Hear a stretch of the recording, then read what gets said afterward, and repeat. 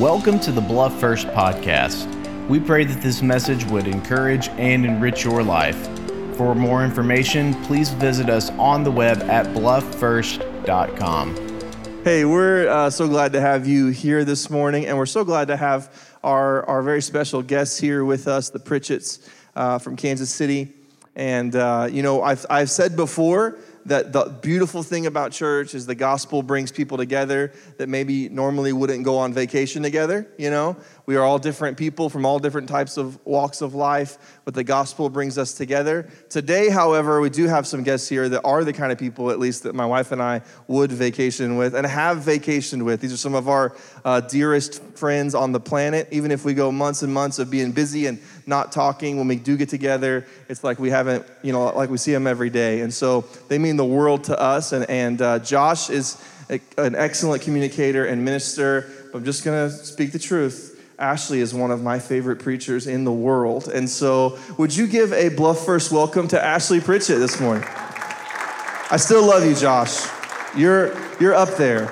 But Ashley, we're so proud of her and all that God's using her for. And so it's going to be awesome. Get your Bibles ready. She's going to kill it. Thanks, Ash. Thank you so much. I'm so excited to be with you guys. And you know this already, but you have the best pastors. Your pastors are incredible, and they love you very much. There's not a time when we are together and when they're not talking about how much they love you and this church and this community, and you guys are incredible. We look up to you so much, and we laugh a lot, so it's good. It's just good to be with you guys. Actually, this is my favorite Sunday of the whole year, and it's what I call Christmas Sunday, because Thanksgiving is officially behind us.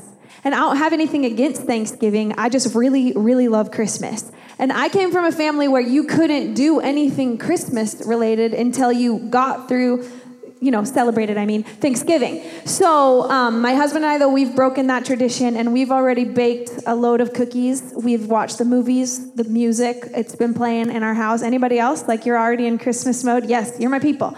We are in full-on Christmas mode. Our tree is up, so when we get home tonight back to Kansas City, our house is just like ready for Christmas. I just love it so much. And one of my favorite things about Christmas is just the lights. It's just magical and beautiful. And we don't go like crazy on our house, but our neighbors do. Like, our neighborhood is so serious about exterior illumination.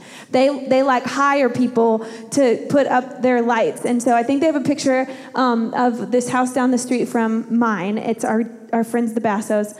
And they hired these people to do, and the picture doesn't do it justice, but when you pull into the neighborhood and the house is all lit up and it's so beautiful, and so they're ready to go, and that's because we have a contest in our neighborhood. This is going to be the second annual Christmas light contest. There's like 75 houses in our neighborhood, and everyone gets all decked out, and then we have a night where we drive through, and then you go on the HOA page and you get to vote for the best house. And so last year when they announced the contest, I called my husband. I'm like, babe, they're having a light contest in the neighborhood. And I was pumped because I knew that like every house would be lit up. It was going to be so awesome. And also like, I love a holiday contest. I really do. Like, I was the girl in college. I went to Evangel University and they had a dorm floor decorating contest.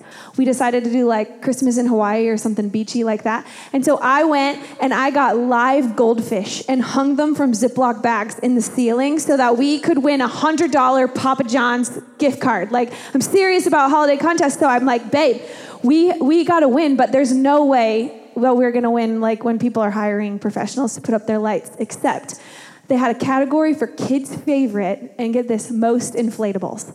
I was like, we could go for most inflatables. And he was like, not only are we not going for most inflatables, we're going for no inflatables at all in our yard. He hates them. He hates, like, I'm sorry, I don't want to offend anyone, but if you have like the lights that just like project onto your house, like, I think those are awesome. We could do a bunch of those. He's like, we're not doing those. And so I did what any good wife would do, and I went and got a couple of inflatables. And so I think there's a picture too. It's our house last year. I just got 2 little ones.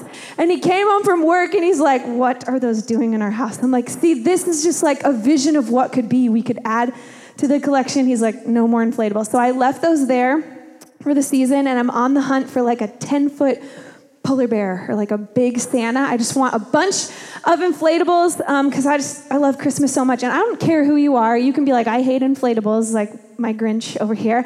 But if you see them, you slow down and you there's something in your inner child that you're like, this is awesome. I kind of like it. So I just want to be that house. But that's still left on our to-do list for this season.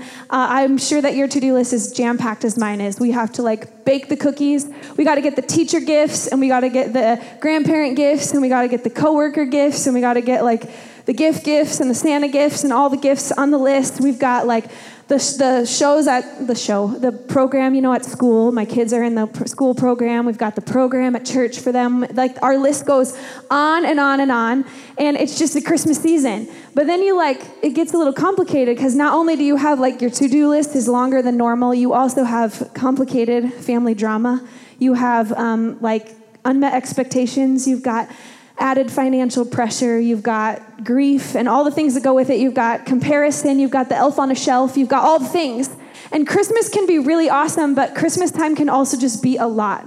It can just be a lot because we don't get to take a pause from normal life in December. So we also have all of the normal stuff like working a job and raising our kids and going grocery shopping. We've got dealing with our aging parents. You've got to pay the bills. You've got to deal with the mental illness that you're battling with. You have all of the normal, regular January through November stuff of life, and you add that with Christmas. And if you're like me and you're honest, you can maybe show up at the party with a smile on your face, but what you're feeling is maybe just a lot of added pressure.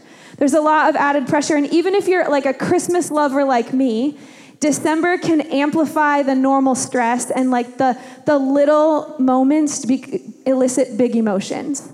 The little incidents can just set you over the top because there's just a lot going on. And I don't know if this resonates with you, but I just felt like the Lord maybe was speaking to my heart and wanted to speak to your heart today that he just wants to take off the pressure.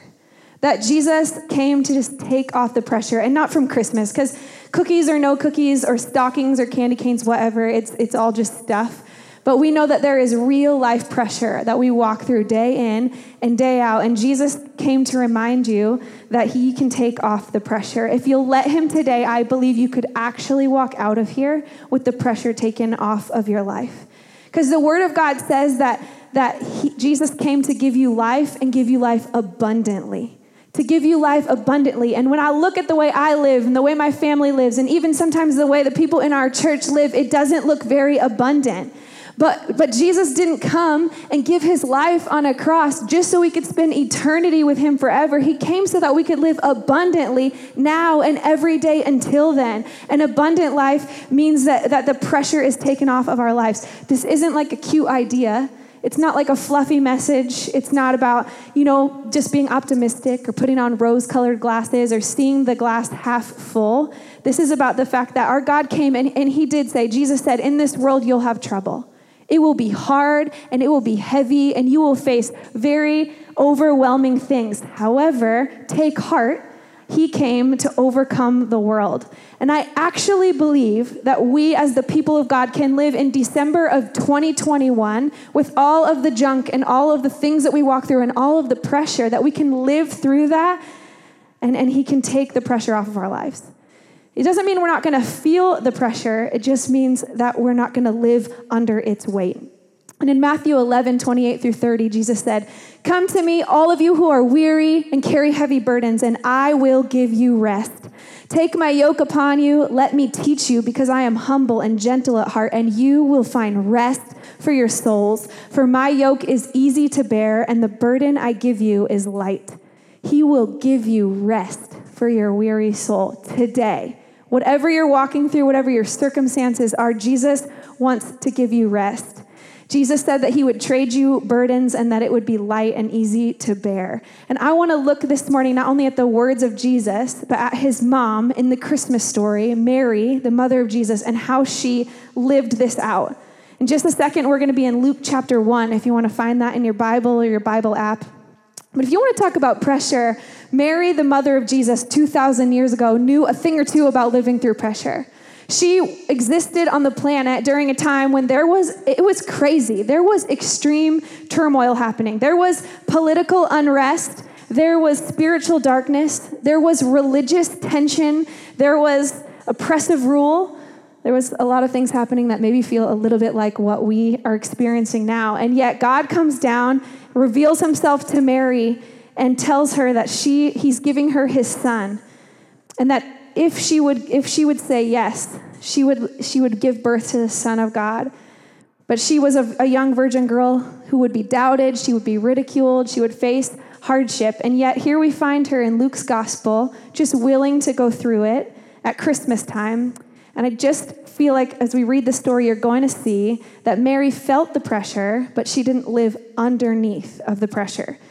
In Luke chapter 126, we're going to read a lot of verses. Many of them you're probably familiar with if you've heard the Christmas story. But it says, in the 6th month of Elizabeth's pregnancy, God sent the angel Gabriel to Nazareth, a town in Galilee, to a virgin pledged to be married to a man named Joseph, a descendant of David. The virgin's name was Mary. The angel went to her and said, "Greetings, you who are highly favored, the Lord is with you." Mary was greatly troubled at his words and wondered what kind of greeting this might be. But the angel said to her, "Do not be afraid, Mary. You have found favor with God. You will conceive and give birth to a son, and you are to call him Jesus. He will be great and will be called the Son of the Most High. The Lord God will give him the throne of his father David, and he will reign over Jacob's descendants forever. His kingdom will never end." "How can this be?" Mary asked the angel, "since I'm a virgin?" The angel answered, "The Holy Spirit will come on you, and the power of the Most High will overshadow you. So the Holy One to be born will be called the Son of God. Even Elizabeth, your relative, is going to have a child in her old age, and she who is said to be unable to conceive is in her 6th month, for no word from God will ever fail." "I am the Lord's servant," Mary answered. "May your word be to me fulfilled." Then the angel left her. You can skip down to chapter 2 in verse 4. Joseph went up from Nazareth in Galilee to Judea, to the city of David, which is called Bethlehem, because he was of the house and family line of David, to be registered with Mary, who was engaged to him and was pregnant. While they were there, the time came for her to give birth. Then she gave birth to her firstborn son, and she wrapped him tightly in cloth and laid him in a manger, because there was no guest room for them available. Verse 15. When the angels had left them and returned to heaven, the shepherds said to each other, "Let's go straight to Bethlehem and see what has happened, which the Lord has made known to us." They hurried off and found Mary and Joseph and the baby who was lying in the manger. And after seeing them, they reported the message they were told about this child, and all who heard about it were amazed at what the shepherds said to them. But Mary treasured up these things in her heart and was meditating on them. Mary is a young girl, a teenage girl at the time, and she was minding her own business when an angel of the Lord appears out of nowhere and says, "You're going to have a baby." And she's like terrified. She is freaked out. She's like, "Wait, what? What is happening?" And you know, when I read the word of God, I find comfort in the fact that I see humanity just like me.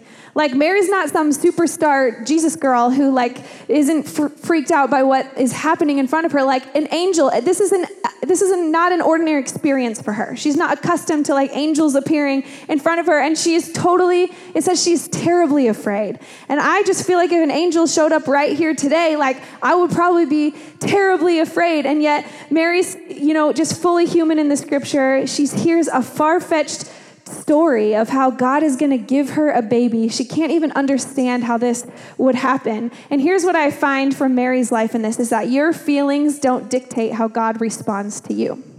Your feelings don't dictate how God responds to you, because Mary shows us you can be fearful and you can be favored. You can feel afraid, but that doesn't dictate how God is going to respond to you and to your life, because Mary's afraid, and God doesn't, tell the angel, like, "Come back, let's find somebody else who's more brave." He doesn't shame her. He's not disappointed in her. He doesn't change the plan. He waits on Mary to move forward in obedience. And God's plan for your life is not dependent on your feelings. God's goodness and his faithfulness to you is not tied to how well you manage your anxiety. God's feelings towards you don't shift and change based on how much courage you feel. Your feelings don't dictate how God responds to you. And your feelings don't have to dictate how you respond to God. Because Mary was fearful, but she was also faithful. Mary felt afraid, and yet she moved forward in a faithful obedience to what God says for her to do. We see 7 verses later in this conversation, Mary's like, "Okay, I'll do it. Your servant is willing. May it be as you said." And Mary is initially fearful, but as she steps forward in obedience, her faithfulness, her fear turns to faithfulness. Our feelings do not have to have an impact on how we respond to God. God cares about your feelings. Your emotions matter to them, but his faithfulness to you outweighs how you feel. God's faithfulness carries more weight than how you feel. You may feel overwhelmed. You may feel alone. You may feel pressure. You may feel stressed. You may feel scared at the unknown, but you don't have to live surrendered to your feelings. You can live surrendered to your faithful God. And that's what Mary was. First, she was willing to let God's faithfulness outweigh her feelings. When we read that verse in Matthew where Jesus says that he would trade us burdens and he would give us something that is easy and light, that we could find rest in him, what he says is he would trade you burdens, which means you have to be willing to trade him first. You have to be willing to trade. It's an active verb, something you're willing to do. You have to be willing to let God take the pressure off your life.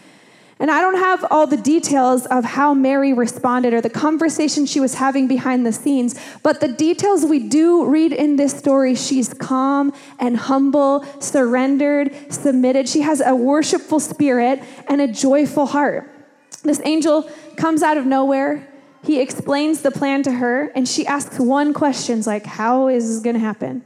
And in my opinion, the angel gives her a very vague response. Like, if it were me, I would ask more questions. I would ask for like a guarantee that this is going to be okay at the end. I would have been like, but tell me how. How are we going to get there? Or how is this going to work out? Or promise me that I'm going to be okay if I say yes. Like, can you get it in writing that this is going to all work out? But Mary doesn't ask any of those questions. And I think when we read the Word of God, it's easy to discount some of the characters that we read about. Their willingness to be part of the story, because we've already seen the end. Like, we know it works out for Mary. We know that she births Jesus. We know that Joseph does marry her. We know that she gets to raise the Son of God. She knew none of that when she says, "Let it be for me as you said." She didn't know the end of the story. She didn't even know the next chapter. And Mary was engaged to Joseph at the time, and Joseph could have been like, "You are on your own." Joseph could have caused a great scandal. At that time, an unwed pregnant woman could have been stoned to death. She could have been shamed. She could have been put out and forced into a life of prostitution. Literally, an angel of God shows up and says, God is asking you to do something that could literally ruin your life. And with almost no question, she said, "Let it be for me as you said." Because Mary trusted not in her emotions, she trusted in her God.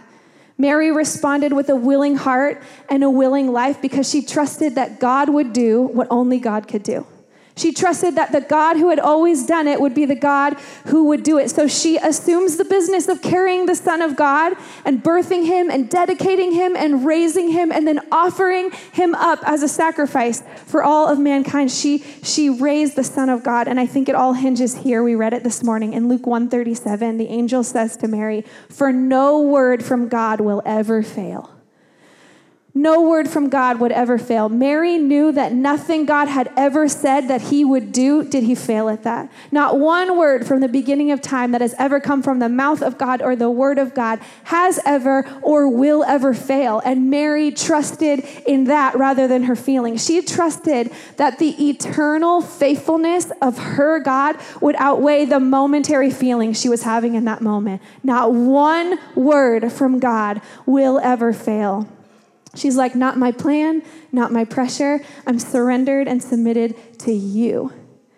When I was a student at Evangel University, I got a roommate. She was a missionary kid from South Africa.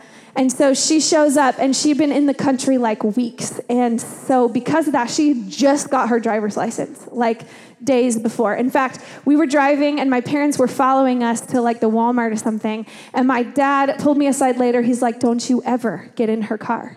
But her car was cooler than mine, so she always drove.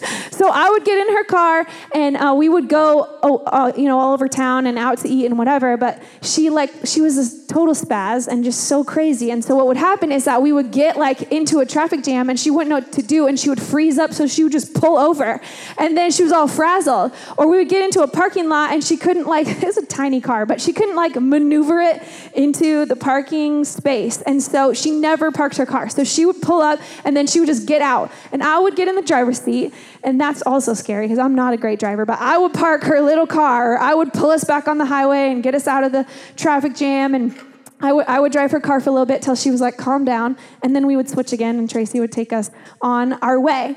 And it's just fun and funny, but I think I do that with Jesus. I'm like, hey, get in. Here we go. I got a plan. I know where I'm going. I've got control. I can handle it. And then things like get into a jam and I'm like, hang on. Okay, we'll switch. Like literally take the wheel, Jesus, take the wheel.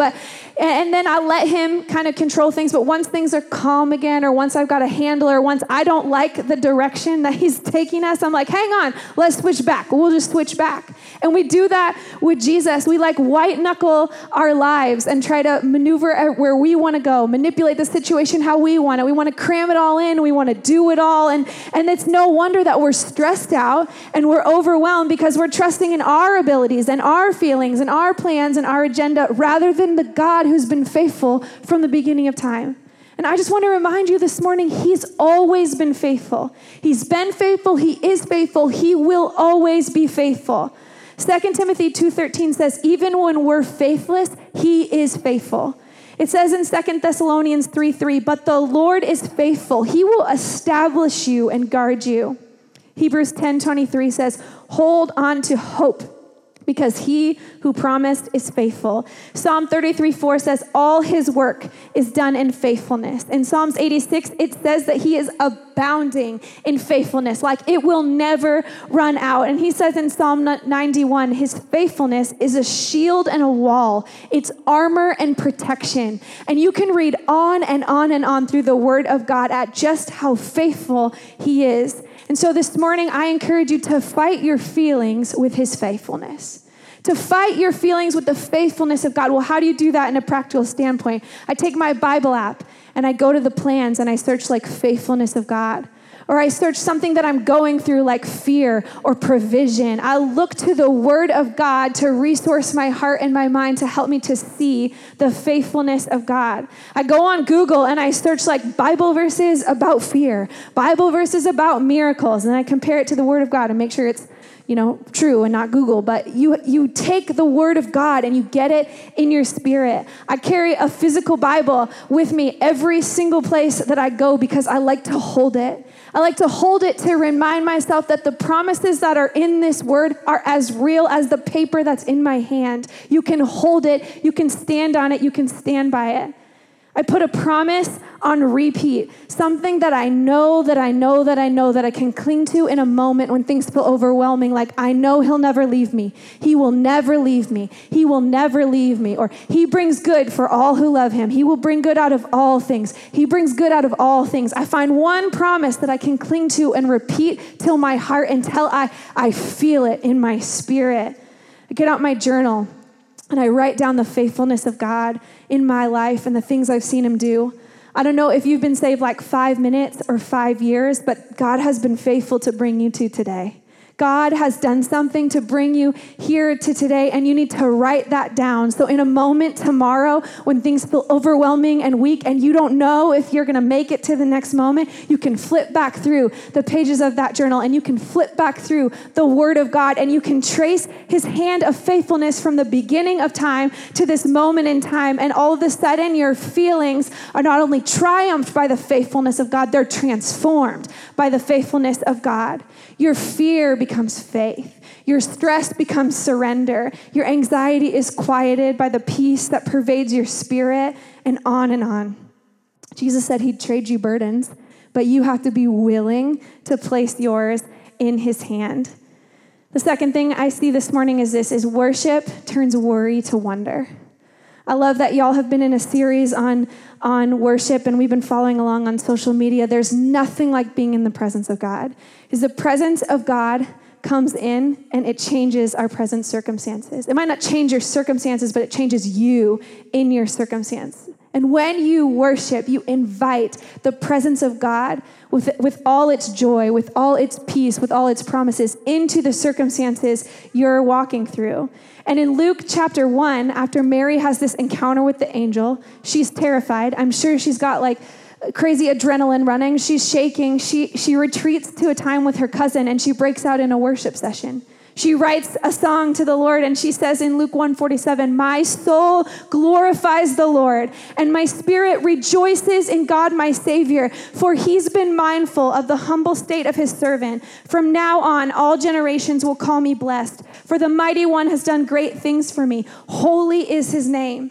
And you can read in Luke chapter 1 that Mary goes on and she begins to describe back to God all of the ways he's been faithful to his people and the way that he has carried them. And in spirit and soul, she praises God for what he's done and for what he's going to do. And when Mary praises God for what he's done, I think that gives her faith to believe for what he's going to do. And we could learn from Mary to build a foundation of what we know God has done that will be a well for us to draw from when we need strength for what he's going to do. If I will build a foundation by being in his word and being in his presence and listening to his voice and learning who he is and what he has done, I can draw from that well in future circumstances when I don't know what he's going to do, when I don't know how he's going to come through, when I don't know how it's going to work out. I challenge you to know God and be familiar with what he's done so that you'll be able to sing a song of worship for all he is going to do. And I want to draw your attention to the fact this morning that Mary began to worship before anything was worked out. I mean, she's pregnant, but she's at her cousin's house. Joseph hasn't agreed to marry her. She doesn't know how this is all going to flesh out. She hasn't really told anyone yet. I'm sure there was so much fear and anxiety of what would be to come. But she begins to worship God before he's moved, before he's done anything on her behalf. She's already calling his work good. And she wasn't alone. I want to take a sidetrack for a second. If you read this account with the shepherds, the angel comes to the shepherd and says, like, the Savior of the world is going to be born. Go to Bethlehem. You're going to find him there. So they do, and we read it this morning, and they find Mary and Joseph and the baby lying in a manger. And then it says that the shepherds return worshiping, that they go back worshiping.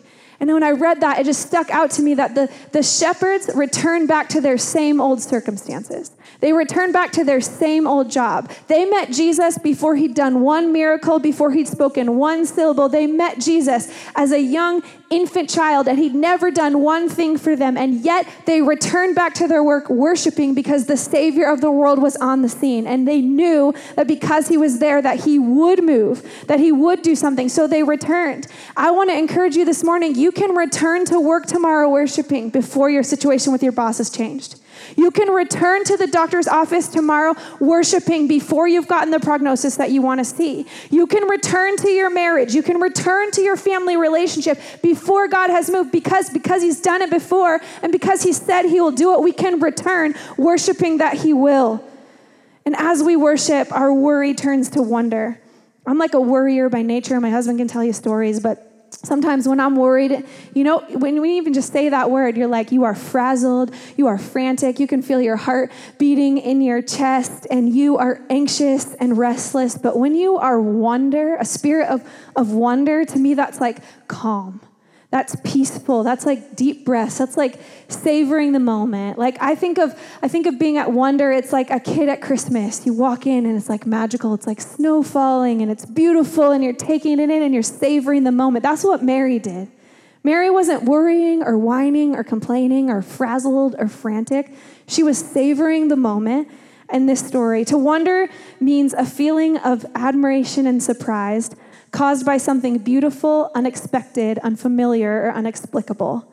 Something beautiful, unexpected, unfamiliar, or inexplicable.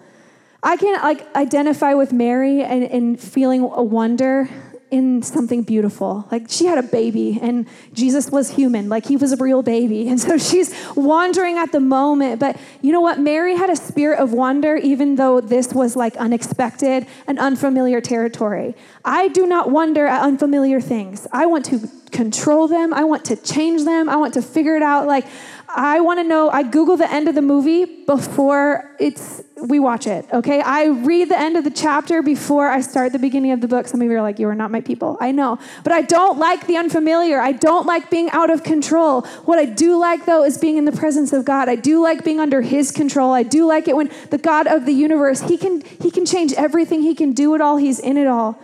In a book about this very subject by She Reads Truth, it says this: though Mary had plenty of chances to act from her flesh, she chose to serve the Lord by savoring her collection of things she knew to be true, fiercely clinging to the treasured promises of God, holding up each unfolding circumstance to what she knew to be true, actively fighting for the truth with the truth. Your feelings are not the truth. Your circumstances are not the truth. What things look like around you in our world, that's not the absolute truth. The truth is in this word. The truth is the Son of God. And so we can fight for truth, with truth, by pressing into the word of God, by knowing our God, by relationship with our God, fiercely clinging to the treasured promises of God, holding up each unfolding circumstance to what we know to be true. We can place our circumstances next to the word of God and find the truth and then begin to worship. I know you've been in this study, this last series on worship, what that means for you practically. But putting your heart in an attitude of worship, for me, that looks like playing worship music in my car and in my home and in my ears and everywhere I go to set the attitude of my heart, to make an atmosphere of worship, to remind me of who God is and what he's going to do. For me, my worry turns to wonder when I worship by disciplining my mind, not to recount the problems, not to recite like the hard things in our life, not to complain about everything around me that's going wrong, that looks wrong. It looks like recounting the faithfulness of God to me and around me and for me. It looks like praying scripture. Sometimes I'll just open the Psalms and begin to pray scripture over my kids and over my marriage and over their schools and over our world and our circumstance, being in the word of God, worshiping by reading scripture. I choose to worship before God moves on my behalf. That's a decision that we have to make. To choose an attitude and a posture of worship before he's moved in the middle of the mess, in the midst of the circumstance. And if you will do that, your worry will turn to wonder. Nathan is coming back up. We're getting ready to close, but if I was totally vulnerable with you today, and I talked with some after the last service, is that none of us are immune to that, to this. We all feel pressure. We all go through hard things. This world is heavy and it is hard, and it's a daily choice to decide to surrender our heart, our feelings to God. And a couple of years ago, my husband and I were just going through a lot in our family. We had a family member living with us who was battling an addiction, and it was chaos. We had work problems and financial problems, and just felt like, you ever feel like you're in a season where the waves just keep like crashing over and you can't catch your breath before the next one comes? And I was just crumbling. I was crumbling as a mom. I was unhappy. I was mean. I was hard to be around and just grumpy. I was just at my limit. So every day I would leave and I would go on this run on this road outside of our neighborhood. It's like where I just get my endorphins and just take a breath and leave. And so I would blare music in my ears and I would just sob. I would just run. The neighbors probably thought I was nuts. But I just every day was just out pounding the pavement back and forth, just trying to get a grip on what was happening. And one day I just remember I just had it. I was just completely on my limit, and I'm jogging, really hobbling, and I'm sobbing. And I finally just stopped in the middle, and I screamed out to God, I can't do this anymore. I can't do this anymore. And not in an audible way, but in a way that you just know that God is speaking to you. I heard God say, you're right, but I can. This is too much for me to handle, God. I can't figure this out. I can't fix it. I have no control over the people in my life and the decisions they're making, and I can't do this anymore. You're right, but I can. And in that moment and in that season, God took me to a verse from 2 Corinthians chapter 12. It says this in verse 9, my grace is sufficient for you, for my power is made perfect in weakness. Therefore, I will boast all the more gladly of my weaknesses, so that the power of Christ may rest on me.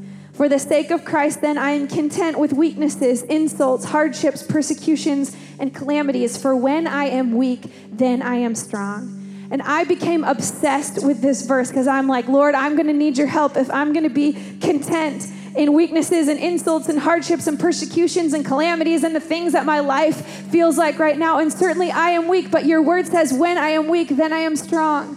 And the Holy Spirit illuminated something for me in this verse when Paul writes, my power is made perfect in weakness so that the power of Christ may rest on me. When he writes may rest on me, the word in there actually means so that the power of Christ may tabernacle over me. A tabernacle at that time is a tent. It's like a giant tent. So what Paul is writing here is that the power of Christ tabernacles over us. Tents around us. When you're in a tent, you're safe from the elements. When you're in a tent, you're secure from what's happening around you. When you're in a tent, you can rest and you can sleep. And when you're in a tent, you walk up to it, you don't see what's inside, you see the tent. And I clung to that verse that if the power of Christ is tabernacling around me, then you don't see me, you see the power of Christ around me. And no matter what would come, no pressure that would try to lay on me could get to me because the power of Christ was covering me. And I want to remind you this morning that the power of Christ has come. If you feel weak, when you're weak, then you're strong. And that God has come to tabernacle around you, to encamp around you. I do want to say too that if you're struggling, this isn't about more pressure to be okay. It's okay to not be okay. It's okay to say, I can't do this anymore. It's okay to say things are hard and things are heavy. This isn't at all about you getting your life together. This is about you saying, I can't do this, but God can in and around and for me, but I have to choose to be willing to trade it with him. I have to choose to be willing to surrender my feelings and my plan and my circumstance to the faithfulness of our God, who has the best plan, who always works it out, who has all the resources, who can do anything. And then to choose to worship now before he's moved, to choose to worship now before I've seen him work it out in the middle of my circumstance. I had a youth pastor who drilled it into our heads as kids that right emotions follow right decisions. That if you will make the decision to trade your burdens with Jesus, if you'll make the decision to worship today, no matter what's going on around you or in your life, that right emotions will follow. And that's not because of any emotion you could conjure up. That's because the Spirit of God will move in your life. He said it, and he will do it. He will transform your heart and your mind and your life. And it's not that you won't feel the pressure, but you don't have to live under the weight of it anymore. I'm going to pray in just a minute, and then I'm going to give you the opportunity to respond in one of three ways. If you want to come and find a place down front, and just get with Jesus and talk to him about the pressure in your life and let him know you want to trade that burden with his, I'd invite you to do that. There's also going to be leaders in the back. If there's something that you're walking through and you want specific prayer, they would love to pray with you and believe with you for your circumstance. But then Nathan's going to play and sing a song just very appropriate for this message. And we all have the opportunity this morning to just choose to worship. So would you stand all over this place? I want to pray for you and with you, and then I'd just invite you to respond in whatever way the Holy Spirit's leading you. God, I thank you for this church. I thank you for these people. I thank you, God, for what you're doing in this house, God. I thank you that you came, and I thank you for Christmas time, and I thank you, God, for what you're doing. But I know, God, that in my own life and in our lives, Lord, that there are things that are hard and are heavy, Lord, that there are things that people in this room are carrying, that they don't know if they can do it even one more minute, God. And I pray this morning as we make a choice to trade burdens with you, that you would come and that you would lift those burdens. God, I pray that people would walk out of here, that I would walk out of here, that we would walk out of here, God, with rest in our spirit, with a lightness in our spirit. Lord, that individuals in this room would literally feel you taking the burden off of their back and carrying it for them. This morning, God, we choose to trade burdens with you. We choose to surrender to you. We choose to let your faithfulness outweigh our feelings, God, and we choose to worship you. God, we acknowledge that you can do it, that you are moving, that you will move, God. We want to worship you not only for what you've done, but God, we want to worship you for what we believe you are going to do. It's in the mighty name of Jesus we pray. Amen. We hope you enjoyed today's message. For questions, prayer requests, and more information, please visit us on the web at blufffirst.com.